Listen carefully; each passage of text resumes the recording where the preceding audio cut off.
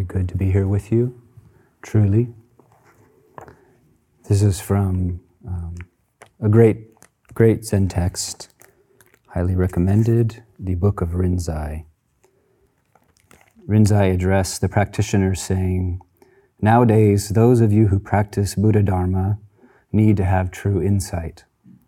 If you get true insight, you will no longer be tainted by life and death, and you will be free to go or to stay. Though you don't seek that which is excellent, that which is excellent will come to you all by itself." Followers of the way, outstanding ancient teachers, all had their own methods to liberate people. In the case of this mountain monk, all I want to point out is that you must not be deluded by others. If you want to act, just act. Don't ever be intimidated. You students nowadays don't get it. What is the dis-ease? The disease is a lack of self-confidence. If your faith is insufficient, you will keep on wandering in confusion. No matter what the circumstances, you will be controlled and led around by others. You will not find freedom. If you can stop your continuously seeking mind, then there will be no difference between you and the Buddhas. Would you like to know the Buddhas and ancestors? They are none other than those of you who are now in front of me listening to the Dharma. Yet because you students of Dharma don't have enough confidence in yourselves, you search outwardly.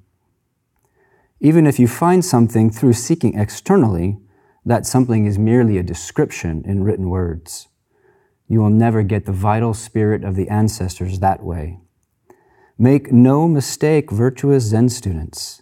If you don't meet this right now, you will transmigrate in the 3 realms for 10,000 kalpas and thousands of lives, led by your preferences to be reborn as a donkey or a cow. Those are actually the 2 choices, donkey or cow. Followers of the way, according to this mountain monk's view, we are not different from Shakyamuni Buddha. Is there anything you lack in your everyday activities? The 6 rays of divine light never cease shining. Seeing, hearing, feeling, touching, tasting, thinking. If you can understand in this way, then you'll just be a person with nothing to get throughout your life. Thank you, Master Rinzai.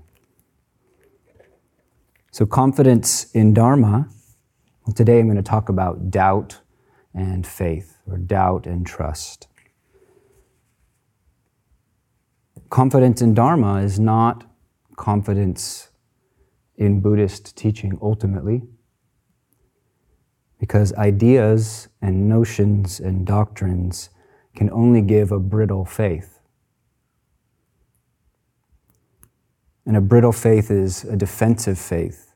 It's an insecure faith. It's a faith that needs to criticize other faiths. The brittleness of ideas, notions, and doctrines, if we try to stand on them, makes us insecure. And that's the situation of human beings, pervasive anxiety that doesn't let up because we stand on either someone else's or our own doctrines, ideas, and notions that are brittle. And so we feel insecure. Words themselves can't soothe the deep ache of separation. Nobody's. And so for Zen students, confident in Dharma is confidence in oneself. Now don't start thinking about Buddhist doctrine, self, no self. That's just another snare right now. Confidence is confidence in oneself. Oneself as the gate and the fruit.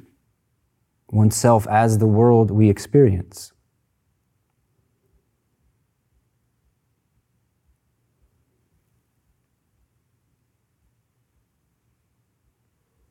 This kind of situation where we're so basically engaging the Dharma by this simple encounter with ourselves over and over reveals the heart that we live with. It's not some rarefied, special version of us that we encounter. We encounter the heart that we live within. And as we endeavor in this encounter, we might see that doubt half-heartedly enters the gate of oneself, or it enters timidly. Doubt enters with caveats, with bargains, with negotiations. It enters with one foot out the door, with an eye towards the exit. And this is what doubt does. Doubt can't go through the gate.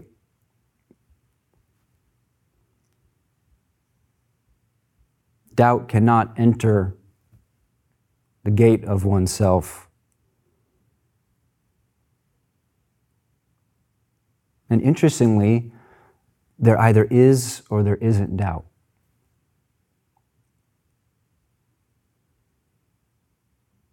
There either is or isn't hesitation in any given moment.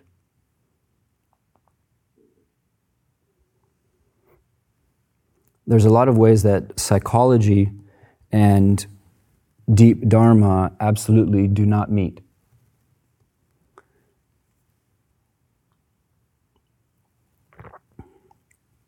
In practice,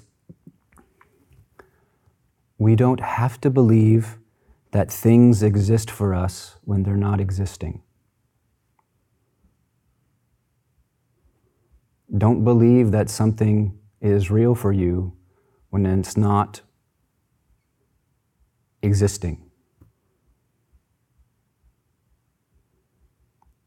Just enter the gate of the body of oneself.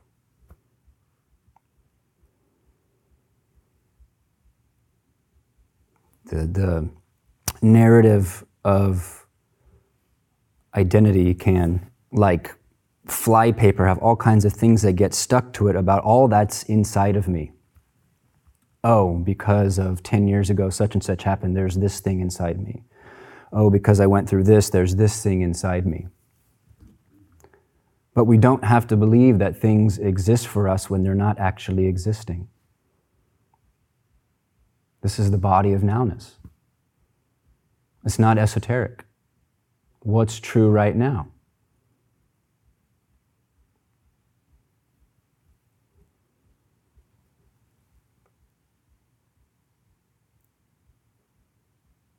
So doubt for the body of nowness has no place to land. This is the core teaching. This is the intimate preaching, the body of nowness, oneself. If we hesitate, it's not that, or at least it's not actualized as that.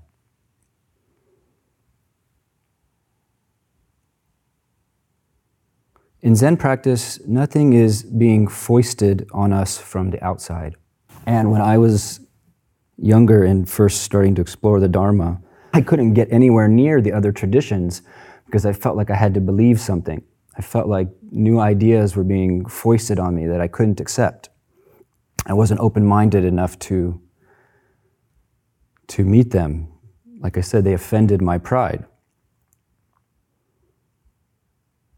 Something beautiful about Zen practice is nothing is being foisted on you from the outside.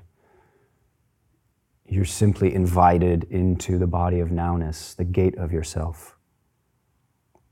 The teachings are an invitation to enter the gate of yourself.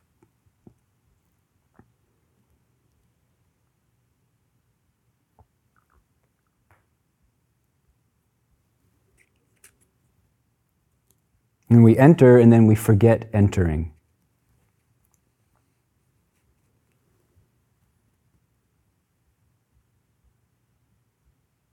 If I was more skillful, this wouldn't sound abstract. This is about this moment.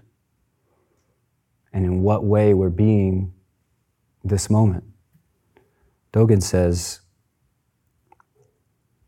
You may think that in mountains, many wise people and great sages are assembled, but after entering the mountains, not a single person meets another. There's just the activity of mountains. There's no trace of anyone having entered the mountains.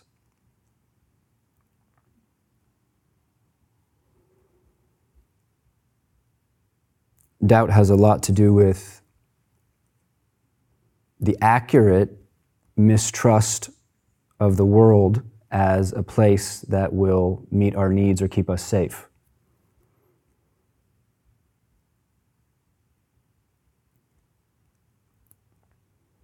But body of nowness has not entered the gate of oneself previously. Nothing is brought forward. That's memory. That's artifacts of the past. Nothing is being foisted on you. It's a fresh encounter. Nothing has to be believed. It's just the fresh encounter. And so we could say practice is the body of nowness and the fruit of practice is the body of nowness, and they happen at the same time.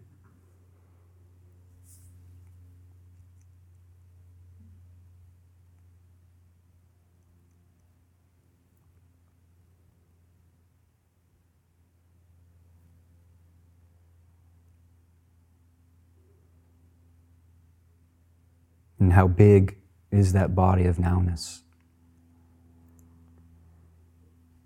In total acceptance, there isn't total acceptance. And yet great space is on our side. You don't need to know you're in big mind or some idea like that. You are. If you know about it, you're probably not. This is faith. This is entering the gate, forgetting that we did so. This is simple. This is simple.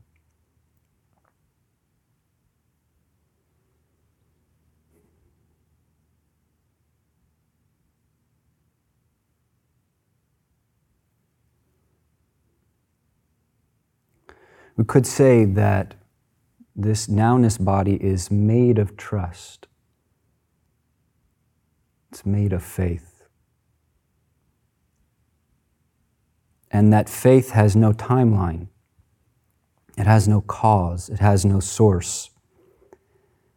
This faith is not going to arise when you clear up all the arguments you have with the tradition. If this faith could arise, it would fail you. If this faith could arise, it would not be able to hold you. But thankfully, this faith, the body of nowness, has no cause and no source. It's like space, or like the five elements. It's like the heart-mind. Barriers are encountered. That's an experience we have.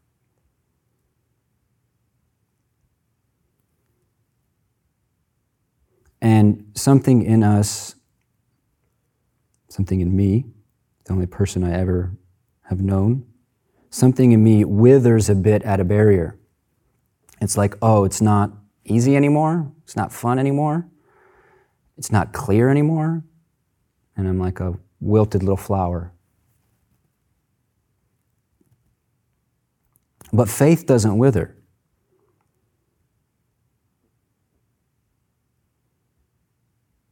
Not this kind of faith. We stay intimate with the barrier. It's not actually a barrier. It's the body of nowness. Doubt says barrier. The withering flower says the sun is now blocked. But for faith, it's just this texture. It's just the body of nowness. It would be pointless to speak about this, but all of us are replete.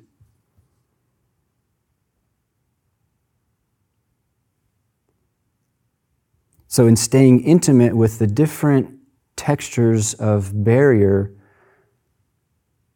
that we encounter, the barriers break open. And it's as if we walk through a wall. Because barrier is not seen as barrier. It's just that what comes down is not a mistake for faith. Doubt says, this is a mistake, I don't like it, it doesn't match what I've read, what I want. But for faith, it's just that what comes down is not a mistake. And the response to what comes down is not a mistake either.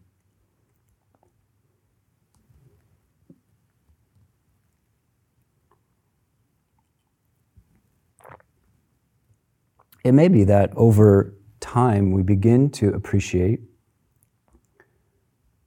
that intimate practice is losing the forest for the tree.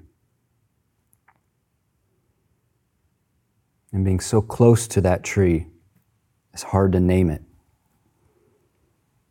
It's hard to grasp it.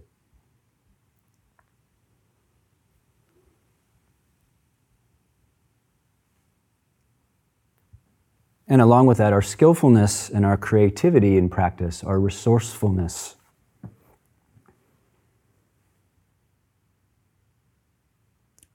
The Zen tradition is not one of many techniques, and part of the reason for that is we're invited into our own resourcefulness. There actually aren't so many rules about how to do this. I mean, don't sit on your cushion and flap around and make a bunch of noise. Maybe don't completely ignore your teacher, but this is a creative endeavor. So our skillfulness and our navigating of things may grow over time, but that doesn't change that for faith, what comes down is not a mistake. Doubt wilts. Doubt says, I'm doing it wrong. One of my favorite things about sesshin is I get to read Rumi. I have no reason that I don't in my everyday life. But I feel that the way this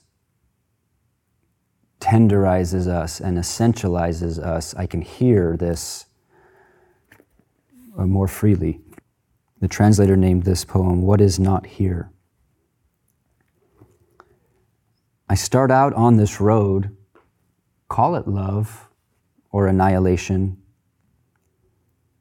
I only know what is not here. Resentment seeds, back-scratching greed, worrying about outcome, fear of people. When a bird gets free, it does not go back for remnants left on the bottom of the cage. Close by, I am rain. Far off, cloud of fire. I seem restless, but I am deeply at ease. Like a tree, branches tremble, the roots are still. I am a universe in a handful of dirt, whole when totally demolished. Talk about choices does not apply to me. While intelligence considers options. I learned this from Hogan. You can just play with poems and make them suit your needs. When doubt considers options, I am somewhere lost in the wind. Talk about choices does not apply to me. While doubt considers options, I am somewhere lost in the wind.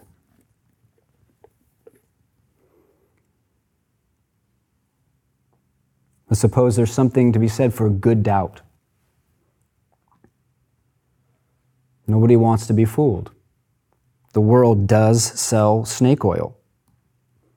Surface culture is a very big landfill of broken promises, only getting bigger. So be skeptical. The energy in skepticism, we use it. As Rinzai was exhorting us, don't be fooled by others. It's good to doubt certain kinds of ideals. Because human beings are human, saintliness is an allegory rather than literal. The Tibetans have a saying that it's best to live 3 mountains away from your teacher. For some reason, the Zen tradition decided it's best to live in the same building. There's wisdom in both. Saintliness is an allegory rather than something literally true. So be skeptical of trying to squeeze yourself into too small, too pure an ideal. Also, don't undersell yourself. Habitual mind is deluded, so be skeptical.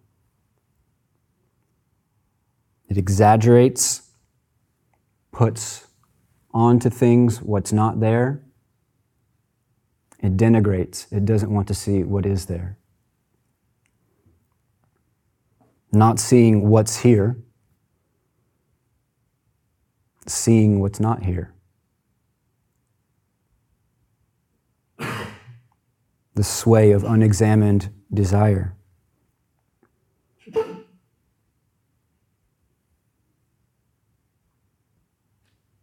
The Dharma is endless, it seems, and actually transformative. So have doubt about the sense that it's been all completed. Seen what there is to see. Next, please. Be skeptical about a Buddhism-infused rationalization, resignation into lacking nothing, no enlightenment. Just eating my oatmeal and pissing. This is the Dharma.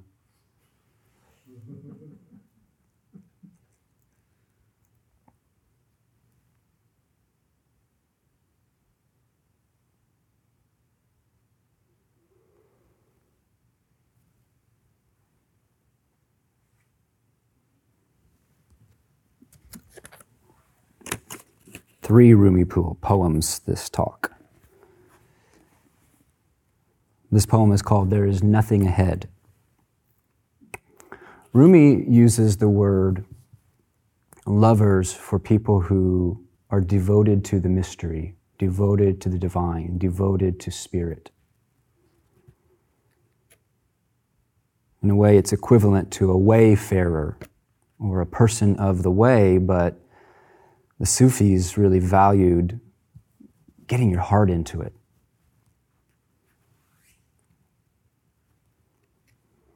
There's nothing ahead.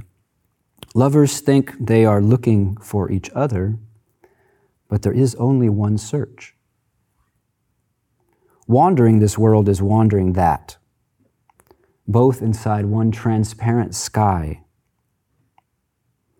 In here, there is no dogma, and there is no heresy. In here, there is no dogma, and there is no heresy. The miracle of Jesus is himself, not what he said or did about the future. Forget the future. I would worship someone who could do that. On the way, you may want to look back or not, but if you can say there is nothing ahead, there will be nothing there. This is about faith. Stretch your arms and take hold the cloth of your clothes with both hands. The cure for pain is in the pain.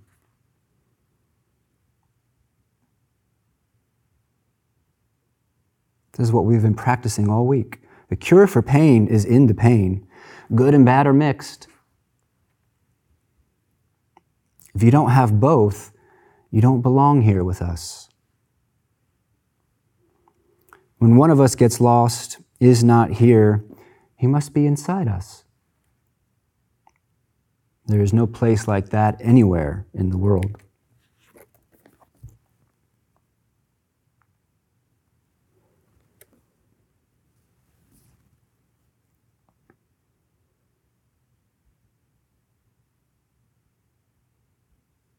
And doubt can be like a virus. Doubt is the endemic. That the vaccine doesn't come cheap. Trustless thinking is so seductive. Paranoia. In Buddhist cosmology, we're in the God realm, meaning we have resources that other people don't. They want them, therefore we're insecure.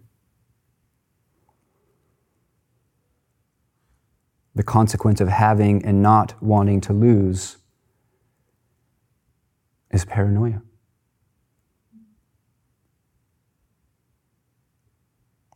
And so trustless thinking, insecure thinking that's a response to the fact of insecurity is endemic, and the vaccine is not cheap. And we can watch as we do the nitty-gritty of practice that the doubting intellect and trustless thinking can make barriers to engaging a practice, even as the heart says yes. Something that I don't understand about spiritual life is how the intellect is able to override the heart. Something as puny as the intellect is able to blot out our experience of the spirit. I don't get that.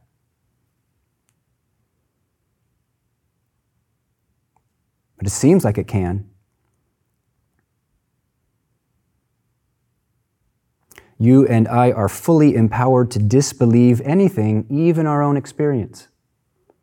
You would think that you could taste the Dharma genuine from head to toe, and you wouldn't be able to doubt that, but guess what?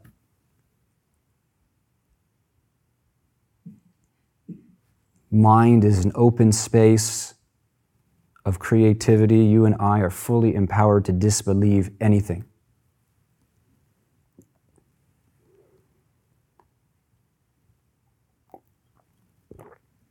Another cultural fashion is to be jaded.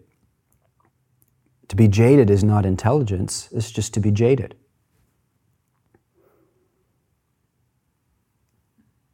And if you find that you are jaded, that's beautiful because you might also find disappointment underneath there. And disappointment is divine gasoline. Disappointment is gold.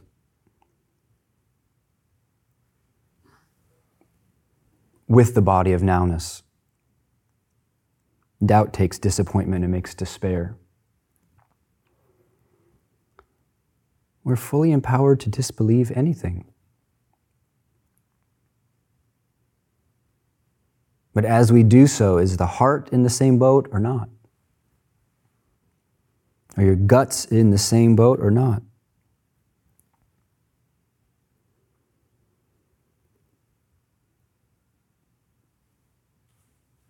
There's some good faith on a more conventional level.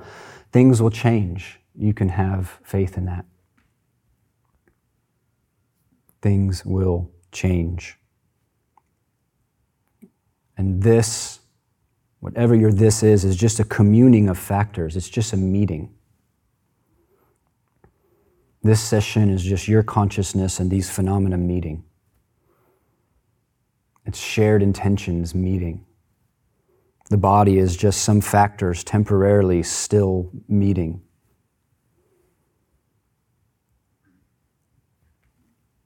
An image of basically anything in the conditioned world that I like is like if you made a cone out of sticks leaning on each other. You can do that next time you're camping. You can make a beautiful structure like that. You take one stick out and the whole it's done. This is how precious our life is. This is how precious our opportunity is to practice. Things will change. That's a good faith principle to remember when you hit a dark time.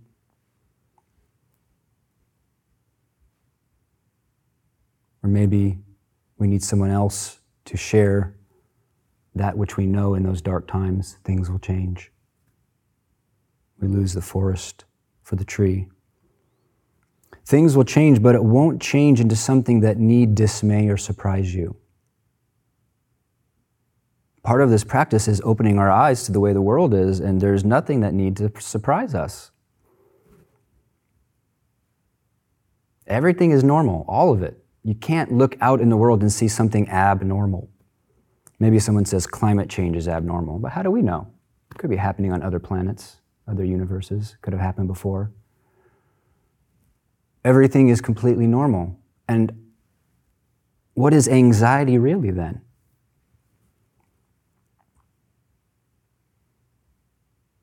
Is it a non-acceptance of the normal truths of life coming down the pipe for me, for you, for everyone?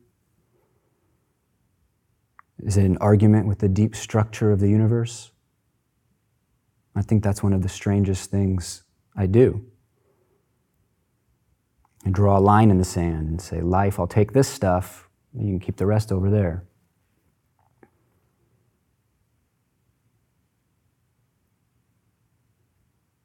You check this out in an intimate way in meditation. We can have faith that the structure of the universe won't give way. Everything is eternal. Our hearts can reveal themselves in new and surprising ways. Like one of the beautiful things about the spiritual path is we don't know what we don't know. We haven't encountered what we haven't encountered. But life broadly, it doesn't leap out of its blueprint. Birth, confusion, pleasure, sickness, dying. It's not going anywhere. So we don't have to worry about the universe. Someone always will.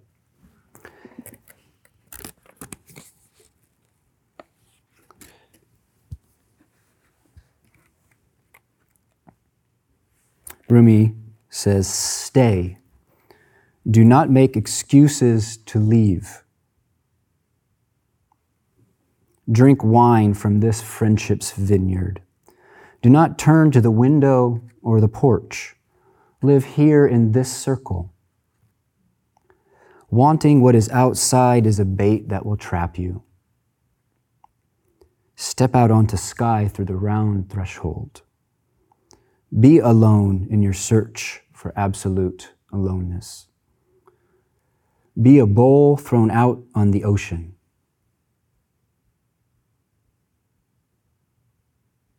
Be a bowl thrown out on the ocean. Not a bowl held out for more going kitchen to kitchen. That's very beautiful Zazen encouragement there. Be a bowl thrown out on the ocean. Not a bowl held out for more going kitchen to kitchen. Time is bright, then dark, warm and cold by turns. Live at the springhead where the flowing begins. Do not find fault and do not compliment anyone. Do not offer pastry or garlic. What's the use? You may as well tell torches not to burn. As a lover, say to whatever burns, burn. Why would you do that? Say to whatever burns, burn, except for the ache of separation. Except for the ache of separation. Except for the ache of suffering. But that is not always true either. Everything put into words is questionable.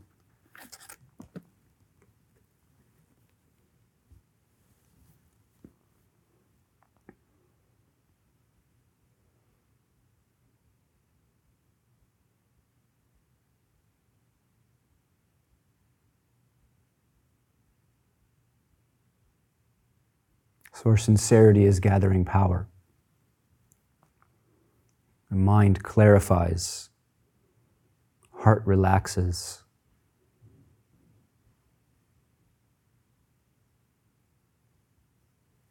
And it could be that this stage is like the time just before simmer. The pot's warmed up. The hard begins to soften, or the desiccated is moistened and starts to expand.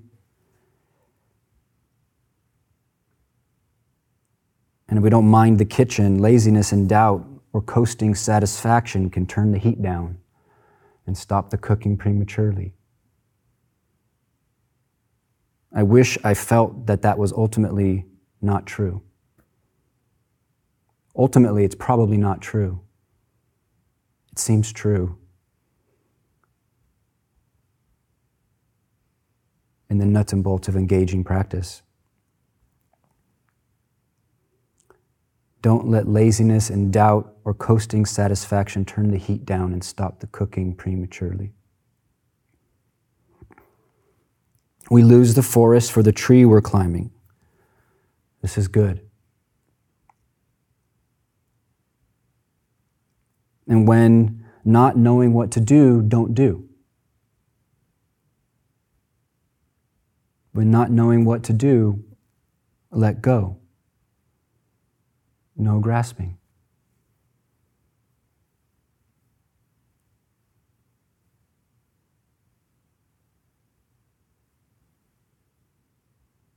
Ask the question, where is there grasping? Because grasping sucks. It's the presence of suffering. It's the doing of suffering in this moment.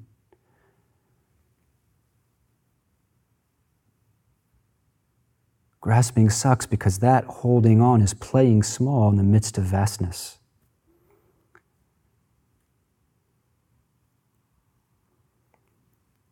It's weird. Even a little bit of seeking, a little bit of looking, a little bit of doubting obscures. Somehow a moat can block the sun. I don't get it, but it seems to me to be true. If you don't know how to let go, how do you let go? Let be. This body of nowness. As Baizhang said, don't relate mind to anything. Don't extend consciousness. Extended consciousness is just consciousness being extended. It's not the vast that does not depend on our extending.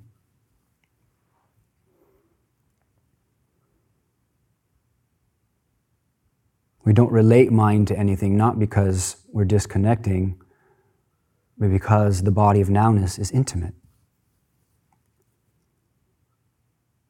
Don't do disturbance.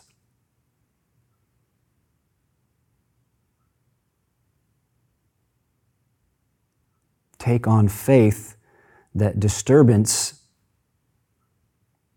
is 98% our own doing. Don't do disturbance, don't be disturbed by what disturbance does. And we begin to touch some peace. And peace is not the destination.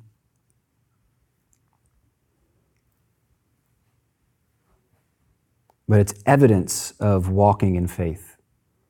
It's evidence of the body of nowness. So, let's stay on the burner.